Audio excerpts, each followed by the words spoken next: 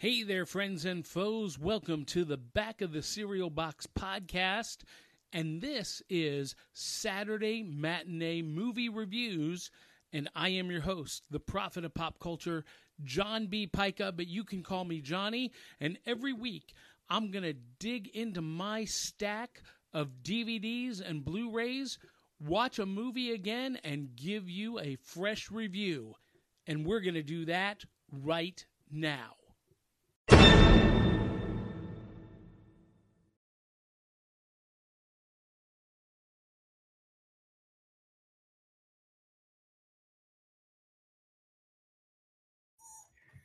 Hey there, friends and foes. Welcome back to Back of the Cereal Box Presents. Normally, this would be new comics. Yum! But tonight, we have a very special episode because we are going to be reviewing and recapping the Disney Plus series Loki. And I realized that I forgot to plug in my Ethernet cord. So that's going to make things much better. And we're going to welcome in very special guest, no stranger to you guys watching the podcast, the infamous crazy liberal from now Grand Rapids, Michigan, the one, the only, Lucas Leverett. Hey, man, how's it going? Going well. How are you doing? I've had a complicated week, but everything's going okay, and we're getting settled in up here, so that's good news. That is fantastic. You recently moved from Nash Vegas to Grand Rapids, and the move seems to look good on you. Yeah, so far it's not bad. I realize my fan's in the shot. I'm just going to use it for an armrest, That's all right. My wife's tchotchkes are in the shot. There you go. Listen, this is my movie and game room, and she's got to, girly it all up and just ruin my whole aesthetic. So wait, hold on. Let's do this. This will at least help. We'll put the 8-ball there. We'll put Harley Quinn right here, and you will appreciate this. We need to get these framed, but my son's Zelda Skyward Sword posters. Oh, nice. This is actually the relief poster, which is very cool. Oh, wow. Okay. Yeah. I'm a print nerd, so that's going to be something that I can dig. You can see a little bit of that relief in the light. Fantastic. But that's kind of cool. So that's up here. So that helps a little bit. So Lucas, we got to consult the Magic 8-Ball before we do anything to see Magic 8-Ball. Will anybody else be joining Lucas and I to talk about Loki? Magic 8-Ball says it is certain. Oh, okay. And I can't wait to find out who comes out of the wings. I can't either. I get to see them beforehand. I'm going to still act surprised. Well, and we already have some comments. So this is how this works. You guys can comment. We will react. Eli Cash said, someone say debriefing. Not get your mind out of the gutter. And Rob Beers says, hey, John. Hey, Rob. So for all of those watching, Rob Beers is the letterer for the League of Impossibilists comic book. And we got some new artwork this week. We're getting this much closer, Lucas, to publishing. Did you see the cover artwork? I think so. Do I still have it? This is the cover art. Yeah. Boom. That was colored by Martin Marcos, a Marvel colorist. But then one of our friends did this. Nice. Isn't that awesome? Yes. That's pretty rad, man. Yeah, I love it. Love it. That's going to be the back cover. So joining us to the stream is the newest co-host of Back of the Cereal Box. You've not met her yet. This is Melissa Stetcher of Hopeful Simplicity. Hello, Melissa. Hey, Johnny. Hi, Melissa. Hello. Now, Melissa was all mad at me last week because I messed up the day and time of our Clubhouse Loki recap. And she's like, I'm trying to get through it so I can participate. And so it didn't happen in time. But lo and behold, we have tonight. Sweet. And Lucas, you are going to love Melissa because she is an aesthetics queen, but she's also a smartass. Oh, well, in that case, I got to fix this. I know, right? There we go. Okay. You're like, that's a lot of pressure. You have 30 seconds. I was like, oh, I got to turn on lights then. And then I knocked over the Infinity Gauntlet into the wall. I was like, he's going to go snap that, and I'm just going to be dust for the rest of the hour. And you have two of them? Well, I have both versions, the Thanos version and the Tony version. And they were okay. But they're, of course, two different hands. And so when I saw that they came out with the second one, I was like, well, there's the symmetry I've been looking for. And the move, it's a bigger house, and it's a 100-year-old house, and it's quite nice in a lot of ways. And so nerding up every corner just is a little bit less than stellar. And also, Jesse kind of told me, you got to consolidate to some of your own space. So I have more stuff than I've had in several years, but it's all on the nerd wall or the geek wall. I think I'm calling it the nerd loft with the geek wall. That's the plan. No. I don't think I could stick to one room. No, I couldn't stick to one room. Well, it's not all one room, but I've got to tone it down. It's got to be subtle highlights. Well, Lucas, you will appreciate this.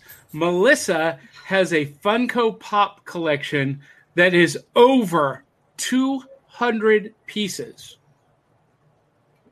Wow. It's kind of sprinkled throughout the house. That's something I never could get all the way on. I have to keep it limited. Onesie twosies, but I can't go all the way. No, but I don't do all that stuff. Like you have the tchotchkes and I don't do statues and tchotchkes and things like that. So that's a trade-off. But I've only been I do it like I couldn't resist. Oh my God, it's adorable. You got to do a little something, but usually I try to keep to the things that are easy to grab. Just a couple of things. Like I have Draper and Sterling, but I didn't get the rest of Mad Men. I just try to grab a few things here and there. Rob Beer, I couldn't stick to one room either. Now, Melissa, we talked about this last week, I think, and you hadn't seen these yet. The Funko sodas. You did mention those. I had not seen them. They come in a soda can. That's wild. And this is what they look like. Oh. This is my Harley Quinn soda that a fan sent. Because you got to go buy another one and put some fuzzy beard on it, and then it'll be you. Well, I got to shave the head. That too. But I think you can probably pop the hair off of there, pardon the pun. And reverse the chest area. Pop. This part needs to go down here. That's fair, yeah. But you're working on that. That won't be a thing in a few months. Well, you're going to be buff. Actually, I'm pretty close. I had my coaching session this afternoon, and all my markers are where they need to be. They're in line. Good. I've taken 10 years off my biological age. Nice. Good job. Yeah, so I keep hoping to use that as an inspiration among a few other things. So, well, the next time you see me in person, I'm 20 pounds away from where I want to be. So the next time you see me in person, you might be like the people at the restaurant tonight where I stopped to get food. They didn't recognize me. I'm standing right there looking at them. And finally I had to go up to them and say, "Hey, Becky and Randy." And they were like, "Oh, hey, we know you." Yeah, you did. Great. So for those of you who are tuning in, wondering where New Comics Yum is. Yum. I'm going to just talk about one new comic I got today at the comic book shop, and then we're going to dive into our main topic. I had to pick up Moon Knight issue number 1. Nice. Brand new series by a great creative team, and I love the artwork on this. It's written by Jed McKay. Art is by Alessandro Cappuccio. Alessandro. And he's got just a gorgeous, energetic style to it. And sweet. I love Moon Knight. I'm a little bit obsessed with Moon Knight, and I love that they have him in the black and white armor costume. So, boom. That's rad, man. Yeah. Can't wait to read that later on tonight. But we are here to talk about Loki on Disney Plus. And anyone who is watching, we've got 4 viewers. Invite everyone you know to come join us and post your comments. Let us know that you're watching, and we will address your comments just like this one from Rob Beers. I finished building a custom starfighter for my Crystal Tech character. I used pieces of 2 different Lego sets to construct it. That's cool. And Crystal Tech is. I need to Google that when I get a second to sneak off to the side. I don't know what that is either. And it sounds cool because 2 Lego sets. Anything that starts with 2 Lego sets and ends with pride and joy, that is gonna be cool. And he has RWBY from DC Comics. Okay, so can someone tell me what that stands for? Does anyone know RWBY? I bet you Rob knows. Rob, what does it stand for? Yeah, he'll hit us with that. I've been out of active comic reading too long. Well, you need to correct that. And Melissa, you gave me your cough. Oh, Ruby. Drink it. I have seen that. So, Melissa, where are you? I'm in my office. No, I mean city-wise. Sorry, I'm in Indiana. I'm just south of Indianapolis. Where are you? I'm in Grand Rapids now. So I've defected to help outnumber Johnny in the Midwest invasion of Back to the City. Oh my gosh, Lucas, you're in Grand Rapids. She's in Indianapolis, and Crayley, who is one half of Phoenix Sisters Cosplay, who has joined the team, is also in Indianapolis. Mm-hmm. So that's a corridor. Yeah, and actually, Johnny, the long discussed guest spot that I have talked about doing for Drunk Comics. Yep. I'm 30 minutes from the ferry that goes to Milwaukee, so I've actually had a discussion about doing that one in person instead of remotely, going out to visit. So you've got a Milwaukee person. You've got don't you have an Ohio person? You've got a spread. You have a geographic spread. If you get us all in one place, you have like the Eastern U.S. consortium of hosts. And we're bringing on Willow Schuyler as a co-host. She's from Manitoba, and I'm talking with another. Ohio for some reason. I had that completely wrong. No, she's in Manitoba, Canada, and hopefully, a potential co-host with her on the new Cryptid Crunch series lives in Toronto. Nice. Cool. So, international, baby. There you go. Ruby, Weiss, Blake, Yang, a team of monster hunters. Really? I had heard about this, and when he gave us the pronunciation of Ruby, that made me think, okay, I've heard it. It sounds really interesting. Well, now that I know that they're monster hunters, I'm like all interested. And Eli, yes, it is world domination at its finest. Would you expect anything less from me and Lucas Leverett? Crystal Tech is the name of my sci-fi RPG I am creating. All right, cool. Well, guys, let's talk about the topic of the night. We are talking about Loki on Disney Plus and a little bit of Black Widow. But let's dive into Loki. So we did not do a mid-season touch base or recap because this was only 6 episodes.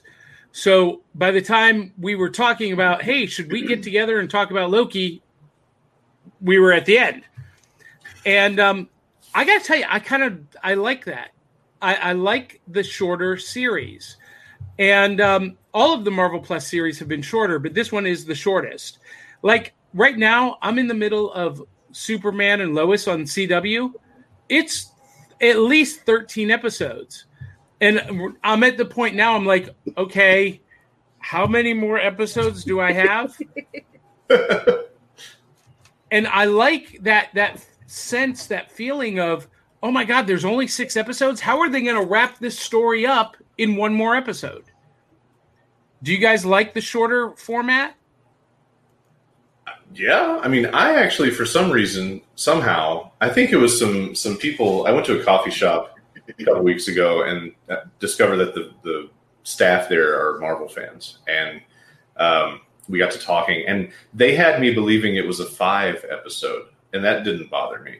And then I found out I was wrong because we had the move in the middle, so we just had to hang up all TV, and then I wasn't willing to watch anything until I put the home theater back together. So there were several weeks of missing everything, and finally got back to it, and I was fine with 6. I like the beats that gives because it's almost like the story is in thirds. You have an intro and a ramp up, then you have peak complexity, and then you have the penultimate and the resolution. It's a nice dink dink dink story structure. Yeah, it makes it easier to do that beginning, middle, and ending. Yeah. Melissa, as an organizational queen, did the 6 symmetrical episodes work for you? No. I like odd numbers, so no. I like the idea, like you were just saying, Lucas, of it makes it easier to here's your quick start, middle, and end. But for me, I am such a character obsessor. Like, I want to know all the things. We can flash back to every Loki's everything, and I would be down for it. I'm like, I didn't get enough like depth of Loki as an individual character. Now, that being said, I mean, I watch it all day long for Sylvie because yum. So I was happy there, but I didn't get enough of just like the individual fall into Loki-ness. But that's just my programming. I think that was intentional with the series, though. Yeah, I think sense. Yeah, and I heard a lot of people complaining, and getting very toxic about this point, Lucas, that the Loki we ended up with in this series was not the Loki that some fans wanted. They wanted the evil Marvel villain, not the sympathetic demi hero. It could be worse. It could be that there's a militant angriness that we didn't end up with only a girl Loki. There could be angriness that we didn't end up with a worse than evil, like a commentary on worst case scenario world leaders. Who knows? I mean, there are ways that it could have been really screwy. I don't really think I had a preference of him coming out on, the positive or negative side of the motivation. I kind of like redeemed Loki, but I also don't know that I can trust redeemed Loki because he made it clear at the beginning, I have to do these things. And what if he finds himself in a reality versus Kang where he has to be the bad guy? He's the hero in his own story, but that doesn't mean he has to come out as the hero. Well, and we have to remember that this series takes place between Avengers 1 and Thor: The Dark World. And the Loki that was in Thor: The Dark World was the conquering, I must rule and be king of Asgard Loki. So where we leave on this series, he is not that character.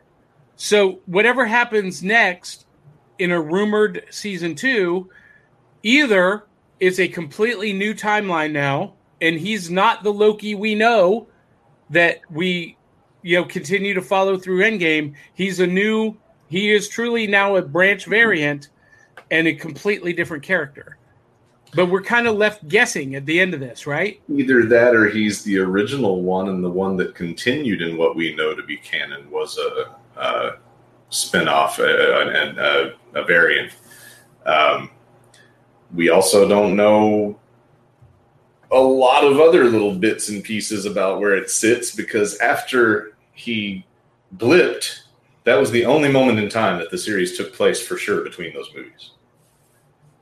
After poof, which is what, the first 3 minutes, this is a Loki that exists in the TVA, which exists at all points in time at the same time. So it doesn't really sit between two movies more than 3 minutes, and then we're off and running. I don't know. Do you think so? Words are hard. I feel like if I ever have to tap out, I'll just tap Robin, because him and I have very similar programming. I don't know him yet, though.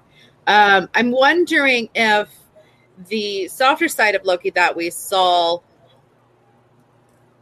during these 6 episodes, I wonder if you take the other Lokis out of the aspect, if we would still see that softer side. Because he was still shade for a bit of it, especially building up to that, like, that Sylvie Loki on the shore moment. He was still kind of like, there's the Loki we know and love, little shady thing, but I can't look away. Do you think if we take the other characters out of the element, we would still see his shady side? Or do you think he is now changed and we just hadn't seen that core yet? Good questions. I think the other Lokis, they are a ego play in a lot of ways. A lot of them are him finding out that there are so many with the same motivation but different iterations, and so I think there's some room to play with how they affect him. It could be that they have an ultimately negative effect for whatever reason. Well, I'm going to say this. This Loki got close to the Loki we saw in Thor Ragnarok, and then became basically another hero side by side with Thor in Infinity War, where he apparently dies. And now we know that he probably didn't die. He probably, the older Loki, by the way, spoiler alert, there are going to be a lot of spoilers here. That should just be the banner. Yeah. So the older Loki basically gave away how he survived. He cast an illusion so good that Thanos couldn't even tell the difference. And instead of killing Loki, he killed the illusion, and Loki disguised himself as a piece of space debris and just floated away safely. And in my headcanon, that's exactly what happened in Infinity War. And the Loki we all know and love is still out there. But to the point you were asking, does he soften without the other Lokis? And my answer is no, because the impetus for that change was Sylvie, because he was scheming and manipulating until he sees and meets Sylvie and falls in love with Sylvie. And I love that line that Mobius had. What a narcissistic move. A Loki falling in love with himself. Yeah. But here's the truth. That was not a narcissistic move. I heard a lot of people complaining that there was no character growth with Loki in this series. I mean, I sat in on a Clubhouse group where they were railing and screaming about it, how there was no character development.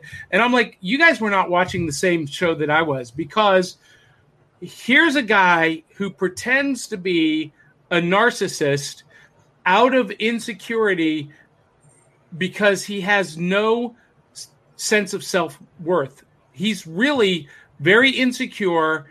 He does not love himself. And until he meets Sylvie, he doesn't realize that there is something worthy for in himself to be loved. Melissa, you're disagreeing, I think. So in my opinion, his whole character arc is learning to love himself and finding worth in himself. I think, Johnny. I think that it is, I think we saw the very human side of Loki, that before he's the god of mischief, period. Here's my role. This is what I do. This is just what I do. Oh, there's calm. Let me bring some chaos. So I think seeing the episodes let him see that just because that's your label, maybe there's more colors to that label. I don't think he had the opportunity to display that before. I think he was just like, Brandon, this is your role. Get in the kitchen and be chaotic, right? Yeah. I'm not saying that it wasn't there. I'm just saying that was not an opportunity to portray in the other things we viewed. I really feel like most people I've talked to said that they feel like that they got more depth with the Loki character. I don't know. I'm not ready to bet on anything about where it ends up kicking off. I mean, at this point, we have every possibility on the table, including, and this may segue or may not, but we have the possibility on the table that we now have a available universe that Black Widow never died.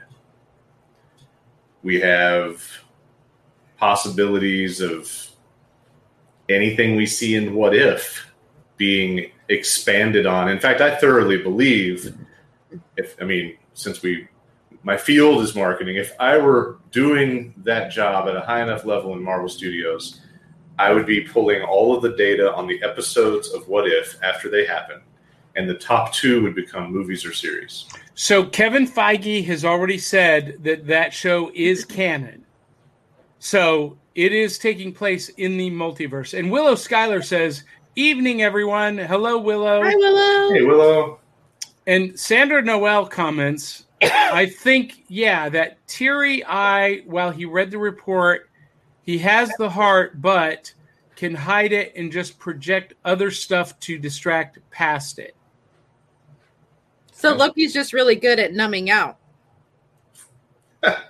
Yeah, well, he confessed himself that the illusion is there to protect himself. The illusion is that he is all powerful, all confident, and that it's really an illusion to cover up this brokenness that he has inside. He tells Mobius that himself. Yeah. Is that resonating with you there, Johnny? Oh. Andrew Milden said, "I made it." Yay, Drew! And yes, this character did connect with me. Mm-hmm. Sandra Noel says to distract others, and I think she agrees with me. So,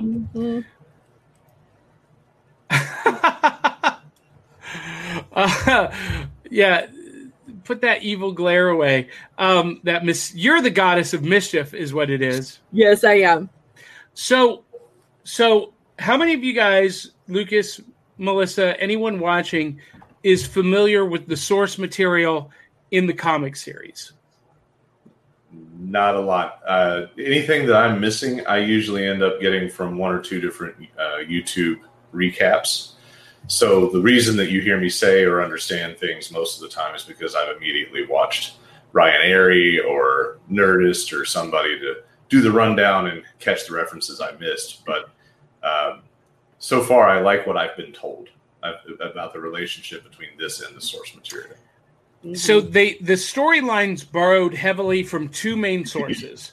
The Once and Future Kang, which was a story that Roger Stern wrote in the pages of Avengers in the late 80s, and from Loki, Agent of Asgard.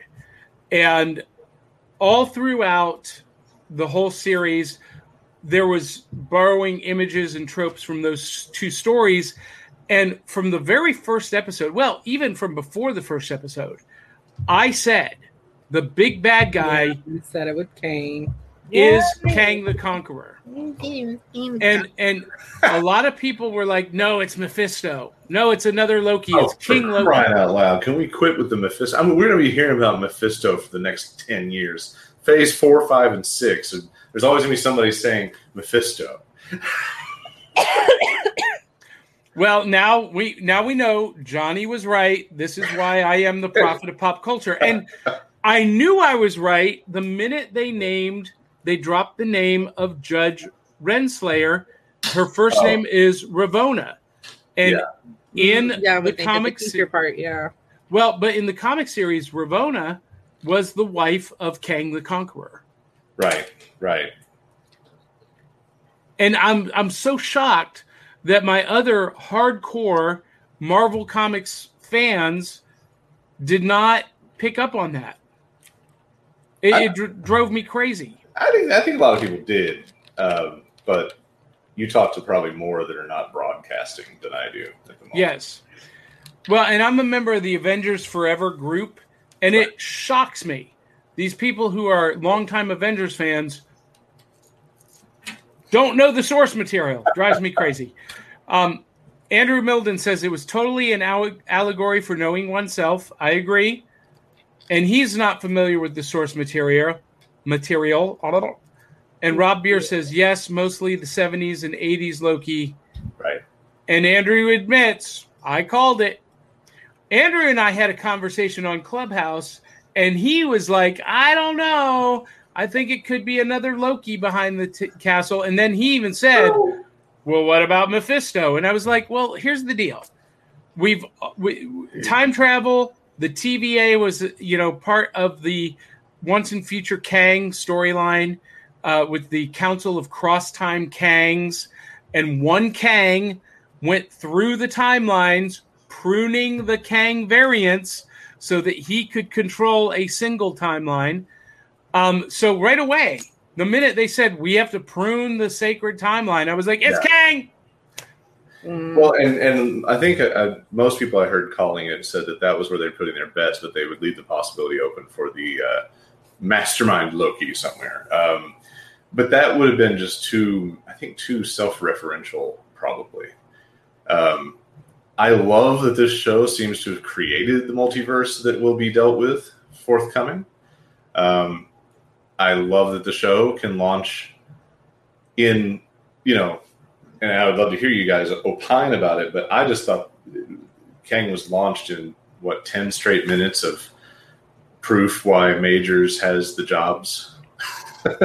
It was a beautiful one-act play for a good little while from a real talented thespian. His soliloquy was absolutely brilliant and completely unexpected, because he's playing the future version of Kang that becomes known as Immortus. Mm-hmm. And in the comics, Immortus is pretty stoic. He's pretty serious, and a little bit menacing.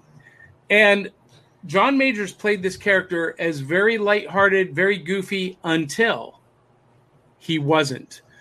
And there was these moments where he was absolutely frightening, in my opinion. Melissa, did you agree? No. And I'm not gonna say no fully. So I think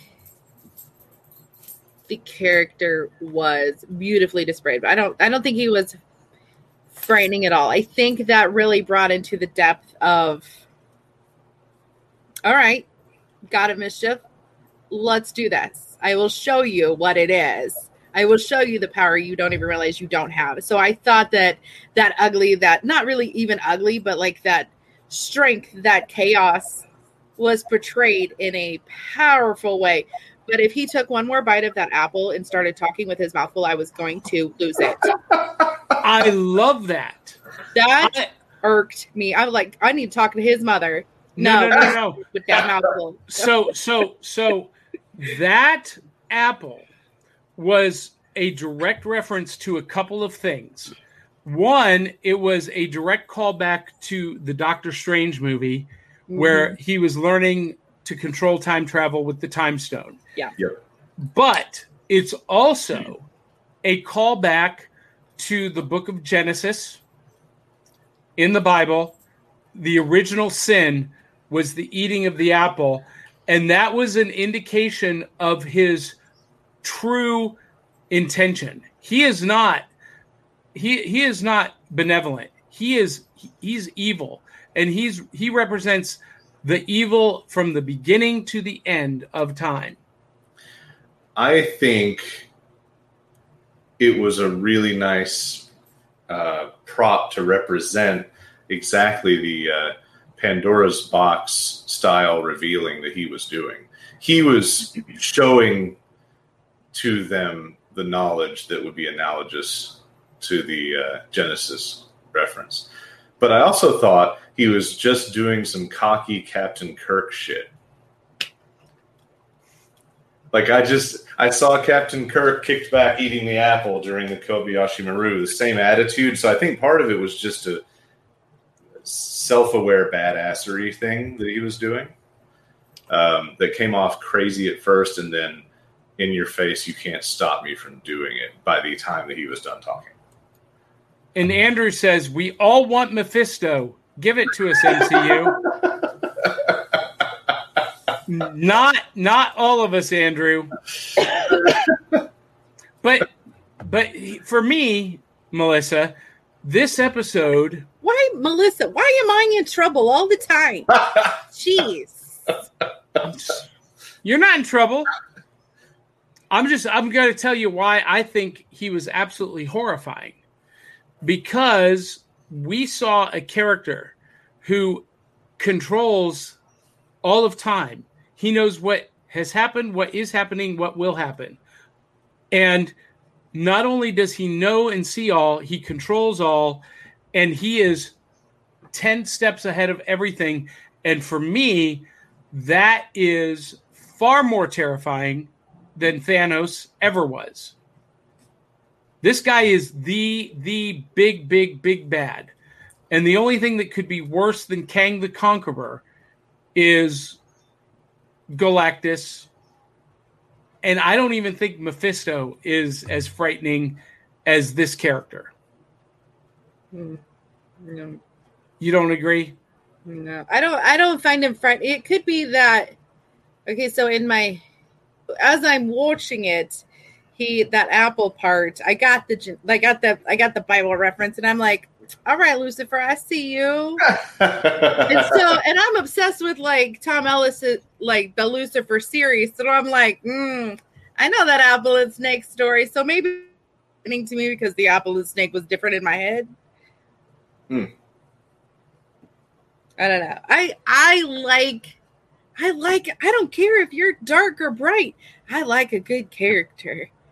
I do. I love the depth of a character, even if he's evil and he's like, challenge me. I love it. Yeah. So what do you guys think ultimately happened to Sylvie when the timeline was reset? Because that's the last scene we see, is everything has been reset. And now there's a new Kang, a conquering Kang, because that was the outfit he was in. The Conqueror's armor is now controlling the TVA. So where's Sylvie at this point? Is she still hanging out at the end of time? Or was she erased? I'm going to be a cynical marketer again and say that hasn't been determined, because they're going to wait and see how many dude bros decide to launch a boycott on Twitter. And then if they don't see that much hate, she'll definitely be back. Or vice versa. Feige will just say, yeah, you hate it? Cool. Oh, here's Mark. But I think, honestly, her character fate may depend on the market fate. And I think it is a primal point right now to keep her. I mean, ladies are rising. Watch out. Yeah, I think that the obvious smart choice to please. Oh, now we're done. Is do it. I would be interested to see if they do something even more wild, like she hasn't ever truly been aware of anything, but she's still there. She's in his shoes. Thinks she's the only. But I am interested to see where it goes. I love the idea that everything we're about to see has gone from throwaway idea, oh, that was a cute series, to, oh, these are representations of the multiverse. And, you saw the title of Doctor Strange, like, Multiverse of Madness. Where are they going with this? And, it's not just going to come out of the blue. It's going to be something that really birthed. And I don't think I had really thought it through, and I'm sitting there about episode 3 going, oh, they're going to create the problem. And, because I wasn't thinking about any of this. I was moving. And my son's sitting there. He's like, well, yeah. I don't know. It wasn't until 3 or 4 that I actually started to like this series. At first, I'm like, it's a little too Flash Barry screwing up the timeline for me to really get into it. And I'm like, damn it, Barry, the whole time. And then I'm like, oh, okay, 3 or 4 in. I'm like, all right, I see you, Loki. I see you. Yeah, I was really on the fence about this series to begin with. I felt a lot about it like a lot of people. Well, the way I felt about Solo, a Star Wars story. I was like, okay, I know people love Han Solo, but do we really need this movie? Does anyone really want this movie? And it turned out being a pretty enjoyable movie. And I felt the same way about this series. I was like, really? Do we need a Loki series? And I was still kind of on the fence through episode 3. I was like, okay, I want to see what happens next, but, I'm not as in love with this as I was WandaVision. I'm not as in love with this as I was Falcon and Winter Soldier. But then that cliffhanger in episode 4 with them on the planet and just the visual aesthetics of that whole episode blew me away. And I was like, okay, now I don't just want to see what happens next. I have to see what happens next. Yeah. Mm-hmm. It started off good for me. I'll do what I want. Yeah. Damn it, Barry. I think it started off, I was a little confused. I was trying to take it all in, get the setup. But I found myself thinking less of those kinds of things and more of, I've trained for this my whole life. Like, oh, we're going to talk about different ways of telling the same story in different parallels. Cool. We're going to play with time. Cool. I was a Transformers and Star Trek fan. I'm ready. Put me in, coach. And, that's the whole thought I had. And then she came along and I immediately couldn't stop thinking Doctor Who.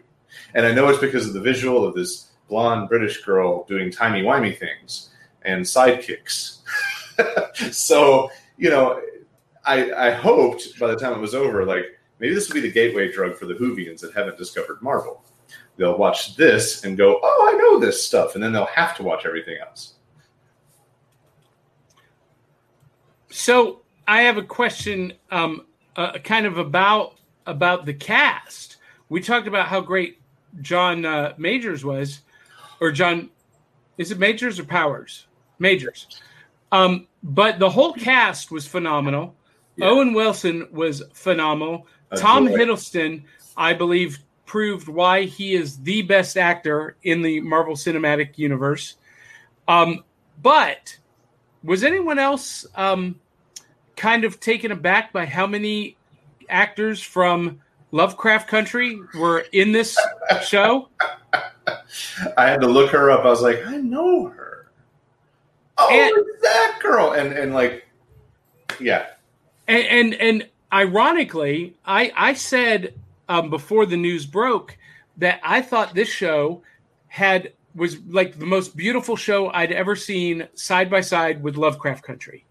Lovecraft Country, visually and the lighting and the cinematography, was just one of the most breathtaking TV shows I've ever seen. And this has so many of those actors in it and similar visually stunning aesthetics. And then they canceled Lovecraft Country, a show that everybody was talking about when it was on. I didn't know that. You didn't know it had been Spoiler canceled? alert. Wah, spoiler alert. No, it's Spoiler not alert. spoiler. I'm just like, it's just a stupidity alert. It's like you just want to roll up Firefly and beat people with it when these things come along. Like, really? This one season shot that shows get sometimes is just obscene. Well, and with Lovecraft Country, I mean, everybody was talking about it. Yeah. Social media was abuzz about Lovecraft Country. And, I had friends saying, finally, I'm represented. Someone who looks like me is represented in a fantasy and horror genre. In a big way. Yeah. And and then they just decided to end it. I'm okay with a series ending after one season if it told a concise story that has a definitive ending, that there are no possible cliffhangers to carry us forward. Right. But that didn't end that way. Yeah, that's true. Speaking of horror thrillers, The Fly is being reenacted in the third frame here. Yes. So there's a mosquito in my room, and I already have like welts on the side of my leg from and I mean like welts. I'm like, he's gonna die today, and it's gonna happen right here. And I'll be like, and then I'll have him on me, and I'll freak out, and I'll run away. But send you one of these. Yes, no, and see, I'm trying really hard. Behind me, I've got my cabinet of spray and stuff. I'm like, no, I'm in my pajama shorts. That would be inappropriate to stand up. So, trying real hard. That's what Johnny needs to be able to insert a "please stand by" in place of any person. Right. Yeah, so if my camera just goes dark, you'll hear me screaming, but just, it's fine. It's fine. So Rob Beer says, I was thinking like a Time Lord correcting variants in the timeline, wibbly wobbly, timey-wimey stuff. Yep. And wobbly, timey-wimey. And Rob says, my first thoughts at the beginning was that. Andrew Milden says, Owen Wilson, one of the best non-superhero performances in the MCU. Yeah. I would agree with that. Yeah. Okay, here's my problem with Owen Wilson. I adore him, and I love it when my son is like, what happened to his nose? But at no point in time do you, as a human, you're like, oh, I'm so excited. See how excited I am? And you don't get above a whisper? Come on. Like, I'm really excited. Blah, blah, blah. Like, then do it. Do something. Listen, Ravona. Right? This is Look, the biggest Ravona. thing that ever happened. This is so amazing. Like, what? No. What? No. No, see, I thought that was incredibly powerful. That soft-spoken nature. No. That only works when you're like, you creep up on your kids and be like, hey, buddy, did you do your homework? And they're like, yeah. Right? That's only when that works. That's not like, hey, Ravona, I'm super excited. I've got 2 Lokis, and we're going to screw up everything. And this is my excited voice. Beep, beep. No. You know where I wish I could go? That's how I really feel. And I like him as an actor. I was like, yell at me. But he doesn't ever do that. I know. He's exactly who I thought he would be. That's why it was great. Rob Beer says, that hurt, Lucas. I'm still salty about Fireflies Right? canceling. Too soon. I'm a leaf on the wind. Leave me alone.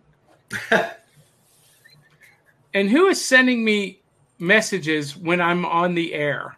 Come on, don't you guys know I'm doing a podcast?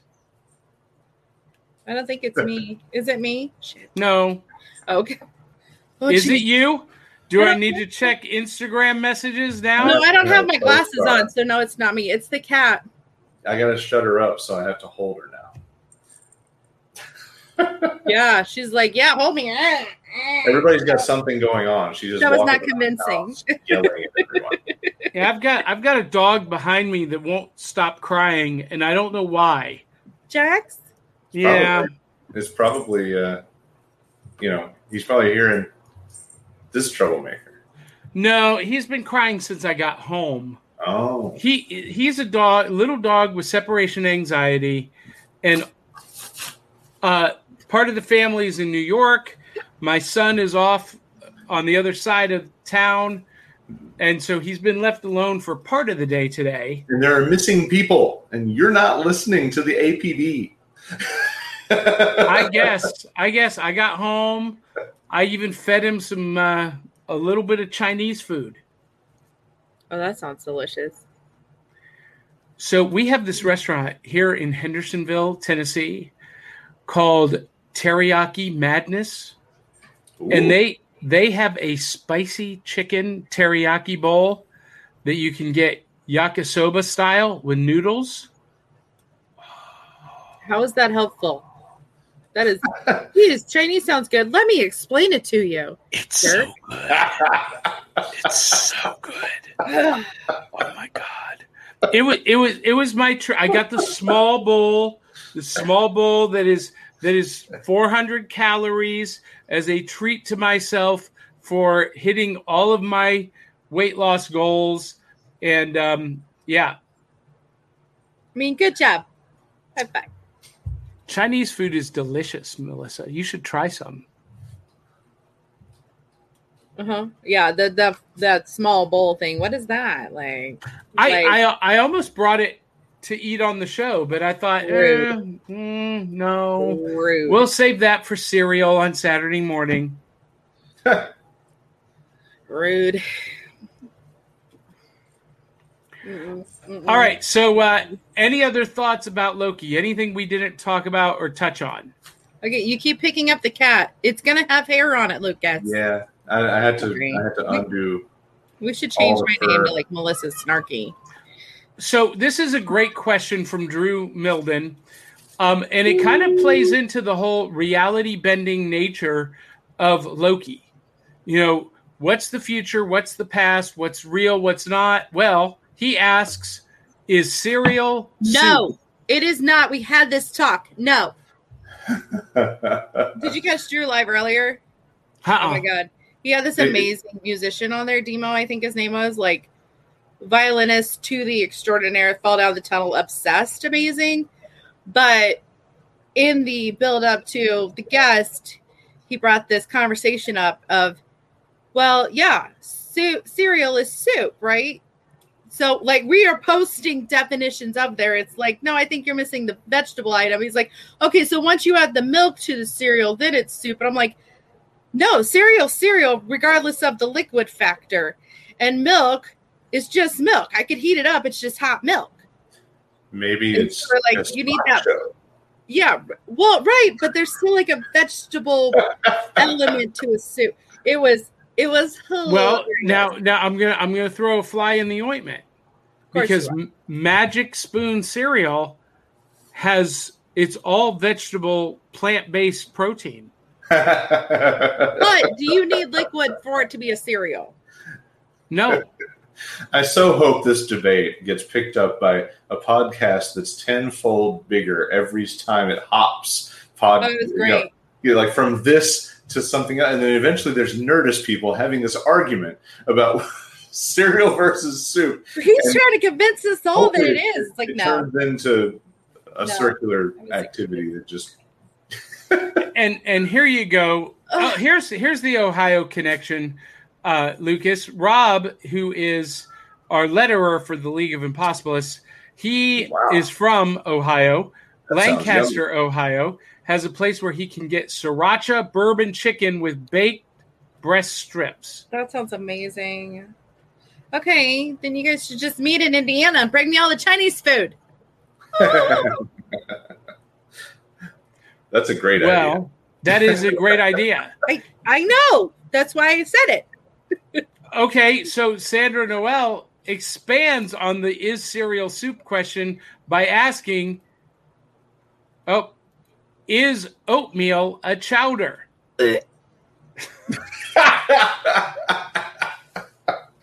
No.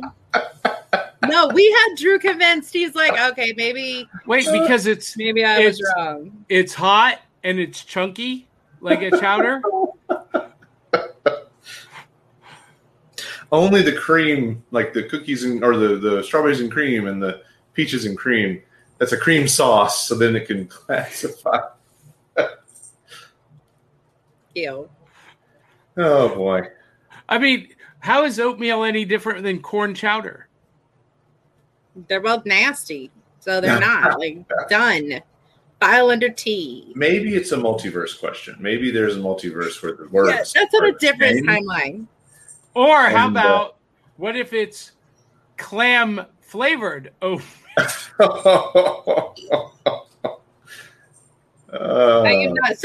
So my argument with Drew earlier was, I have to say no. Cereal is not a soup because I'm a co-host on a podcast called Back of the Cereal Box. I'm like, not on a soup can. No, so no, it can't. It's not. Oh, that's funny. That's hysterical. That's good stuff.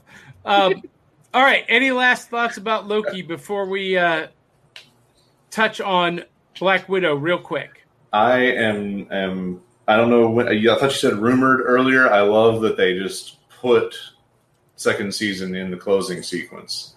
I'm very happy that they just went ahead and had the confidence.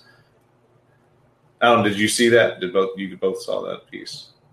The stamp of Loki will return in season 2. Mm-hmm. Did you miss that one, Johnny? I did. Was that in the after Oh, it's at credits? the end. Yeah, it's on a file folder, and it's a big stamped spot. Yeah, it's like at the very end. Will return in season 2. Wait a minute. When did you guys watch that last episode? Last Wednesday. Like Thursday. Yeah. I did miss that. Shame. But here's what I think they are leading to. We know that the next major story arc goes through Doctor Strange 2. And this time travel Kang the Conqueror story is tying in with Wanda's journey. And Wanda's journey continues in Spider-Man No Way Home. And we're going to see Kang the Conqueror in Ant-Man and the Wasp, Quantumania. Right. And then it's all going to come together in Doctor Strange 2, The Multiverse of Madness. But a lot of people are suggesting that this is where we're going.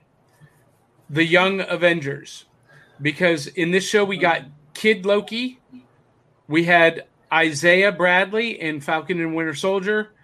We've got Cassie Lang, who becomes Stature or Stinger, depending on which multiverse. We have Kate Bishop.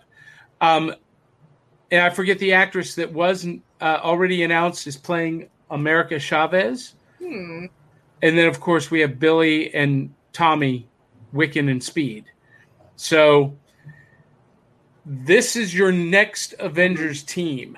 I think you're right about that. Yeah, I think so too. I think that's where we're going. I don't know how well it'll succeed comparatively because they're not huge names like Captain America, Iron Man, etc. Well, neither was Iron Man. Iron Man was a C-list character when they released that movie. And they cast it right, they wrote it right, they had the right director, and it was magic. Well, that's the other side. There aren't really any great actor, explosive, standout things in that lineup. They're either people that we already know that are good or they're unknowns. It may not be possible to duplicate the mojo of that first set of Avengers. Well, I think through these TV shows and through they're planting the seeds slowly. They're not doing like a big whole movie individually. I think there will be interest. I really do. And Sandra Noel says, bring it to a whole new generation of interest. Yeah. And Andrew says, I like this a lot. It would be like the Titans show, but actually good.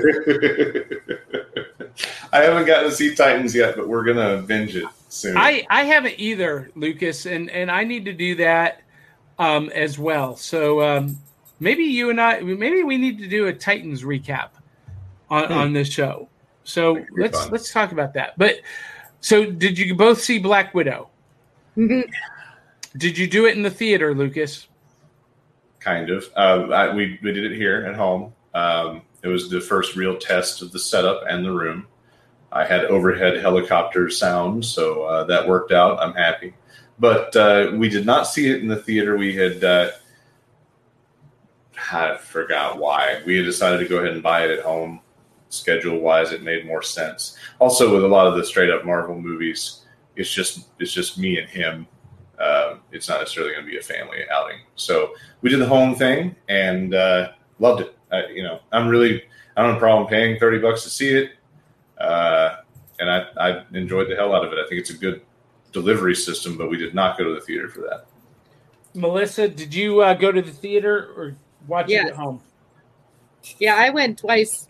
I went with my son once, and then I went with a fellow nerder, like of the adult age. You know, like when you see something with your son, you're like, I'm gonna pull out my whole. And so then, yeah, but I saw it twice in the theater. So Rob Beer says Florence Pugh was sort of an unknown, and she stole the scenes in Black Widow. I would agree to that to some degree, but I really think David Harbour, for me, stole the scenes. I loved what he did. And Noelle said theater and then at home again. There you go. And she agrees that Pugh is fantastic. So we know that where this movie falls, it falls between Captain America Civil War and Infinity War. And there's that 3-year period where she's on the run with Cap. And so, spoiler alert, we see the final scene we see of Natasha is getting on the Quinjet to go rendezvous with Cap and to free the rest of the Cap Avengers. And but then that post-credit scene. So for those of you who haven't seen it, shame on you, but we're just going to put this up there. We got the kind of the funeral, unquote, that we didn't get for Nat in Endgame. You know, a lot of people are like, well, didn't Natasha get a funeral? Well, it happened off screen in Endgame. And here we see where it probably happened, where she was buried. And, Yelena is visiting the grave. And who appears beside her but our favorite, I'm calling her a villain at this point. I think Val is a bad gal. Thunderbolts, exactly. I think it is leading to Thunderbolts. Yeah. With U.S. Agent, Baron Zemo, the new Black Widow, and I believe the Abomination, who is a character in Shang-Chi and the Ten Rings. Which comes out on my son's birthday. You know, so great. Awesome. Happy birthday to your son. I know, right? I'm excited. And have you guys noticed in the trailer of Shang-Chi, the person fighting the Abomination in the cage is Wong? Yes, I had glimpsed that, and that was interesting. I'm excited. I'm so excited. Sorry. So excited. So, what were your other impressions of Black Widow? Was it worth the wait? The movie was worth the wait, but the wait wasn't worth itself. They really screwed this up by not getting it out. There was no compelling reason. Like, once you saw it and once you saw the results, like, you guys did real well in home. You might not have needed the theater. See, I need the theater because it's a thing. Like, I saw all of them in the theater. You go, you spend too much money, you make a thing out of it. Yeah. I tend to agree, but I've had, I usually would get a screening in Nashville where the market, existed. I don't know that we're going to have that many screenings up this way, but I would get a screening, so I automatically got to see them. So my flexibility is pretty open at this point because my nature is to decide elsewhere what I'm doing, and then I've already seen the theater. A lot of times I try to go to both. Like was commented earlier, doing both. That's a neat way to support both sides of that equation. Yeah, and Lucas, do you think that Disney Plus streaming was responsible for the drop in box office receipts? 65% drop in the second week. And I don't see that as being outside the ratio of most major blockbuster films. Endgame dropped 85% in the second week. I had to compare all those things to really address the drop, but I would assume it had to have taken people away because casual consideration might have become a sale once they saw a few of their friends talking about it. But they might not be uncasual enough to go to the theater. They might just be like super like, okay, fine, I'll pay for it and have it on at the house. But that was only after hearing people that they know talk about it. I don't know that you could ever say it didn't impact it. I just don't know if it matters anymore. We've got so many crap theaters. Just close them and let the good theaters that can show stuff in a compelling way to get you out of the house be the ones that survive. That's something the industry has probably needed for 30 years. All right. Got some more comments here. Andrew says, didn't Cap die in the source material? How many times, Drew? Yes, several times. And the storyline that sparked the return of the Winter Soldier was the death of Captain America. But he did come back thanks to the Cosmic Cube and time travel. And so he did come back, and he's still alive in the source material. Sandra Noel says, Pugh has a great talky backhand sarcasm, jib-jab, like Vince Vaughn. Yep. That's why I liked her. I was like, if I was a BA ninja with a great accent and blonde, hello. And Andrew Milden says, Thunderbolts. Yes, that's where we're going. That's I think, the eventual outcome of the storyline that is starting with Captain America and the Winter Soldier, or Captain America and the White Wolf, as I refer to him. And the story that is going to take them, the return of the Vision, Monica Rambeau, Captain Marvel, the Carol Danvers, Captain Marvel, their story is all going to converge in Secret Wars or Secret Invasion and the Thunderbolts. Mm-hmm. Okay, that was me messaging you, Johnny, regarding the Captain America bit and why he went back in time. But that's not. You're welcome. I'm totally there with you. Right, and that's like, I love Florence and I love, but can we just say Rachel as Mama? That girl, I don't care how old she is or what role she's playing in. We just need to give her a moment to be thankful that I get to be in her presence, an actress. Like, you're talking about Melina? Yes. Let me tell you what. Rachel Weisz, is that right? I think that's I'm just going to say this at the risk of offending all of my feminist friends. She was smoking hot in that cat suit. I was like, damn. Right? I don't even care. Like, you're old enough to be my mother, and I would not say no, because holy swoon, girl, yes. And she didn't. And she's just got that energy, that presence about her. But like, yep, I'm a badass. I will kill you. What's up? Yeah. I loved it. I just loved the presence, and she didn't back away from it. Oh. This was a good movie that had strong, but also appealing to traditional stubbornness, female main characters. Yeah. there was enough there to draw in the guys that just want to see the hot babes fight, and there was enough depth there to please fans and story. And I think that it's a good balanced opportunity to say, hey, here's one for the ladies from Marvel. Now, is it an afterthought? Yeah. Should that be different in the future? Probably. But the nice thing about it was it put a hierarchy of badassery together, because you got to see character that you always see her kicking ass. Anytime Black Widow gets the crap beat out of her in this movie, you're like, ooh, that was a badass thing, because she's a badass. So you can't get her without being better. Like, your frame is there. And that frame wouldn't have been built if the movie were made when it probably should have been made. So there are balances and trade-offs. But I think that the showing that she can get her ass kicked, and then these other two are maybe even more badass. It's a really cool lineup of strong lead females. Well, so, I brought up the dip in the box office receipts. And a lot of people are pointing to that, saying, see, movies with women leads, female leads don't sell.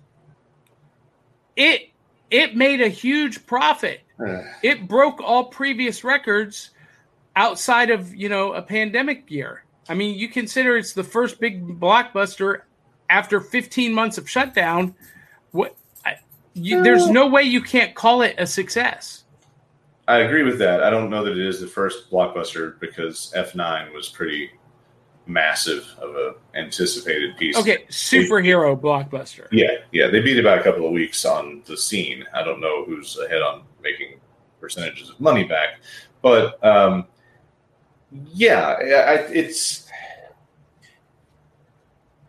think it's inevitable that whatever we have that streams high quality at the same time, it's going to happen. It wouldn't matter what movie it is. It's not a sign of anything for the neckbeards to crow about. I can just see the headline, and I've not seen it because I don't follow them, but I can just imagine, broadcasters like The Quartering or Nerdrotic having a clickbait headline that says, Marvel instantly regrets Black Widow movie. Right. Yeah. That shit. Rob Beer says, I was expecting the reply whistle, and nothing. That would have been too easy. Too easy. And then talking about Val, she is the evil version of Nick Fury gathering her super team. Mm-hmm. Well, and wasn't she supposed to be as mysterious, but the sequence of releases has changed that to where we actually know who she is? Yes. Yeah. We were supposed to meet her. The first reveal. That's right. Like, who's that? And all the really sharp comic people are like, I'll tell you who that is. And, everybody goes home and Googles chick with the purple streak, and then they figure it out by reading Wikipedia. I think the way it worked out was actually better. Yeah, I think so too. That image was already played. Let's do a new one where we already know her. Yeah, well, and it had more impact, I think, when she shows up, and we're like, she's recruiting Yelena now. Mm-hmm. Well, no, she already works for her.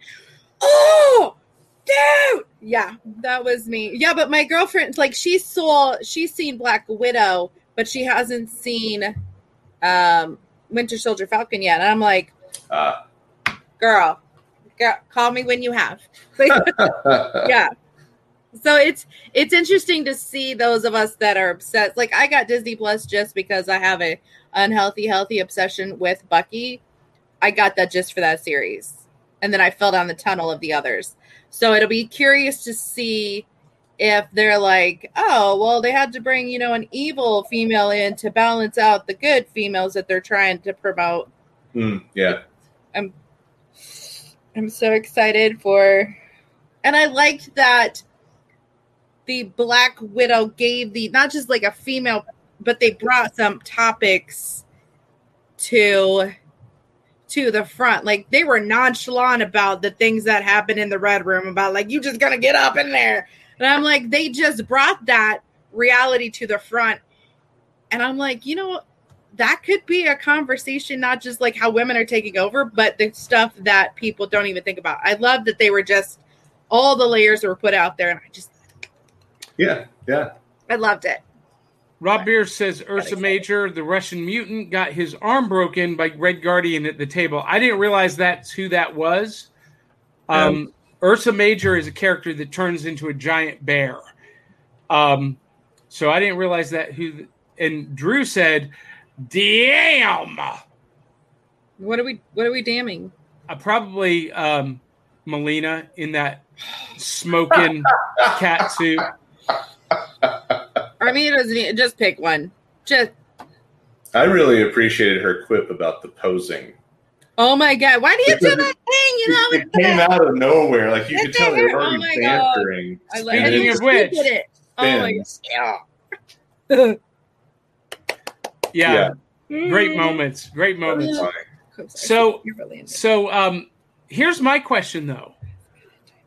So we know that this movie took place after Civil War, between Civil War and Infinity War, and what happened to all of these Black Widows who flew off with Yelena? Where were they in the final battle of Endgame? I want to know where they've been and what they've been doing. That could be a setup for some kind of series. Yeah. That's one of those empty spaces where future Disney Plus shows get created, right? You know, all of a sudden it's, oh yeah, I forgot they left on that plane. That becomes the aha of, oh, that show that they're doing called Willows. You know? So who knows? But it's another round in the chamber for a future success. One of the things that I really loved about this is we saw Black Widow's origin on TV previously with the Agent Carter series. And what I loved about this movie was there was nothing in this movie that contradicted what we saw about the Red Room program in Agent Carter. And that really made me happy in my heart. Yeah. Nothing to resolve. Yeah, and the same cannot be said of Agents of S.H.I.E.L.D. But now we know that there's multiverses, and that's where they've existed, and that's where the Runaways have existed. That's where the Netflix shows have existed. All of a sudden, everything has a home. Yep. I like that. It's a great way to explain it all away. And it's a great way to be compatible with what you've got in the can. You know, it's an opportunity to invite people to consume the whole body, but not just for commercialism, because now it's all a big story. Now, so are you guys ready for this? Fries are done. We'll let you go eat your fries here in a minute. You got a text. There's a ding, like somebody dinged. Oh, I don't think that was me. It was me. Oh, so Thank you. So, Melissa, I think this is going to excite you, just based on this conversation.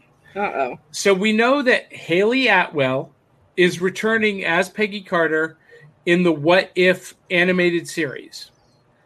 However, the rumor has been floating with some new concept art this week that she will be appearing as that same Captain Britain character in the Multiverse of Madness. That would be rad. Mm-hmm. Yeah, I saw the what ifs and I'm like, I'm in. I'm in for all things Peggy to start with. Now that's a series. They ended season 2 with this major cliffhanger, and because NBC or ABC TV couldn't figure out how to account for on-demand viewership through, streaming services, canceled it because they didn't believe anyone was watching it. Yeah. When we know in our circle, everyone was talking about it every day, but anyway. But that goes back to like what you were saying. When you have the ABCs of the world, do they listen to those? Oh, well, you can't have a female leader. They do. And then they're like, drop it. A lot of times, depending on who they are, yeah, that'll come through. Yeah. ABC / Disney, they're still gonna be a little bit careful. Well, I mean, not that they should care, but Not that they don't have a ton of princesses. The only reason Kevin Feige was able to get Black Widow greenlit was because he was able to get Captain Marvel greenlit, Right. because he had established a proven track record for himself. Yeah. And without Captain Marvel being a $1 billion movie, we would not have gotten Black Widow. Yeah. Because the minute, and the reason Captain Marvel was first, because she was expendable. They could take a risk on that movie tanking, and it wouldn't affect anything. But if Black Widow was the first one out of the gate and it tanked, that would have been rough. Yeah, good point. Well, oh, and Rob Beer says, and the crappy Punisher of the 80s and is now a variant, and David Hasselhoff's Nick Fury can be canon. Yes! Yeah, there you go. Oh, my gosh. All right, guys. Well, we have gone over an hour. Probably time to call it a night. Any last comments? I want to thank everyone who has been watching, and thanks for tuning in on this special edition of Wednesday Night Live. If you like the show, if you like what we're producing on Back of the Cereal Box, do us a favor and buy us a bowl of cereal at Buy Me a bowl of Coffee. Cereal, not soup. At buymeacoffee.com/cerealboxpod. Whatever you want to contribute, that helps us produce great content and up the ante and get to our ultimate goals of global domination. And so that's it. That's it for us, guys. Hope you guys enjoyed the show. You can catch us live next at Superman Celebration in Metropolis, Illinois, July 30th through August 1st. I'll be there. D. Barty will be there. Crayley from Phoenix Sisters Cosplay will be there. And Melissa, will you make a drive down to Metropolis, Illinois? Melissa is taking the end of next week off, and it is to be determined based on how I can convince my son. It is looking likely, though. Don't you evil glare at me. I'm so excited. That will be so exciting. And Lucas, look, it's only a 5-hour drive down from Grand Rapids. Come on, man. It's free. I've got a room. You can stay with me. When it happens next year, I'll have a car again, and we'll plan it. Likely story. All right, guys and gals, that is it for this evening. Thank you so much to everyone who joined us, everyone who commented. Continue to post your comments. Continue to share this video with 200-300 of your closest friends and family. Tell them to come share the fun. And until the next time, love you, mean it. We'll catch you on the flip side. Thank you, friends and foes, for joining us. This show is part of the Back of the Cereal Box podcast network. We are on YouTube and Facebook with our live stream videos. You can check it out on Saturday mornings, Wednesday mornings, Sunday nights. Join in the conversation and interact with us. You can listen to the audio podcast where we talk about movies and comics every week here on your favorite podcast app. But we want you to interact with us. We want to hear from you, and you can do that either by sending us a voice message or by joining our Facebook group, Back of the Cereal Box Virtual Rec Room, and let us know what you think. Become a part of the discussion. We would love to hear from you. You can also drop us a tip in the digital tip jar. buymeacoffee.com/cerealboxpod. You can drop a tip in the digital tip jar, and you can specify whatever dollar amount you want. It's a one-time contribution. You don't have to do a monthly ongoing commitment, and you can even specify what that tip should be used for or who it should go to, and we want to encourage you to do that. Now, on to the show.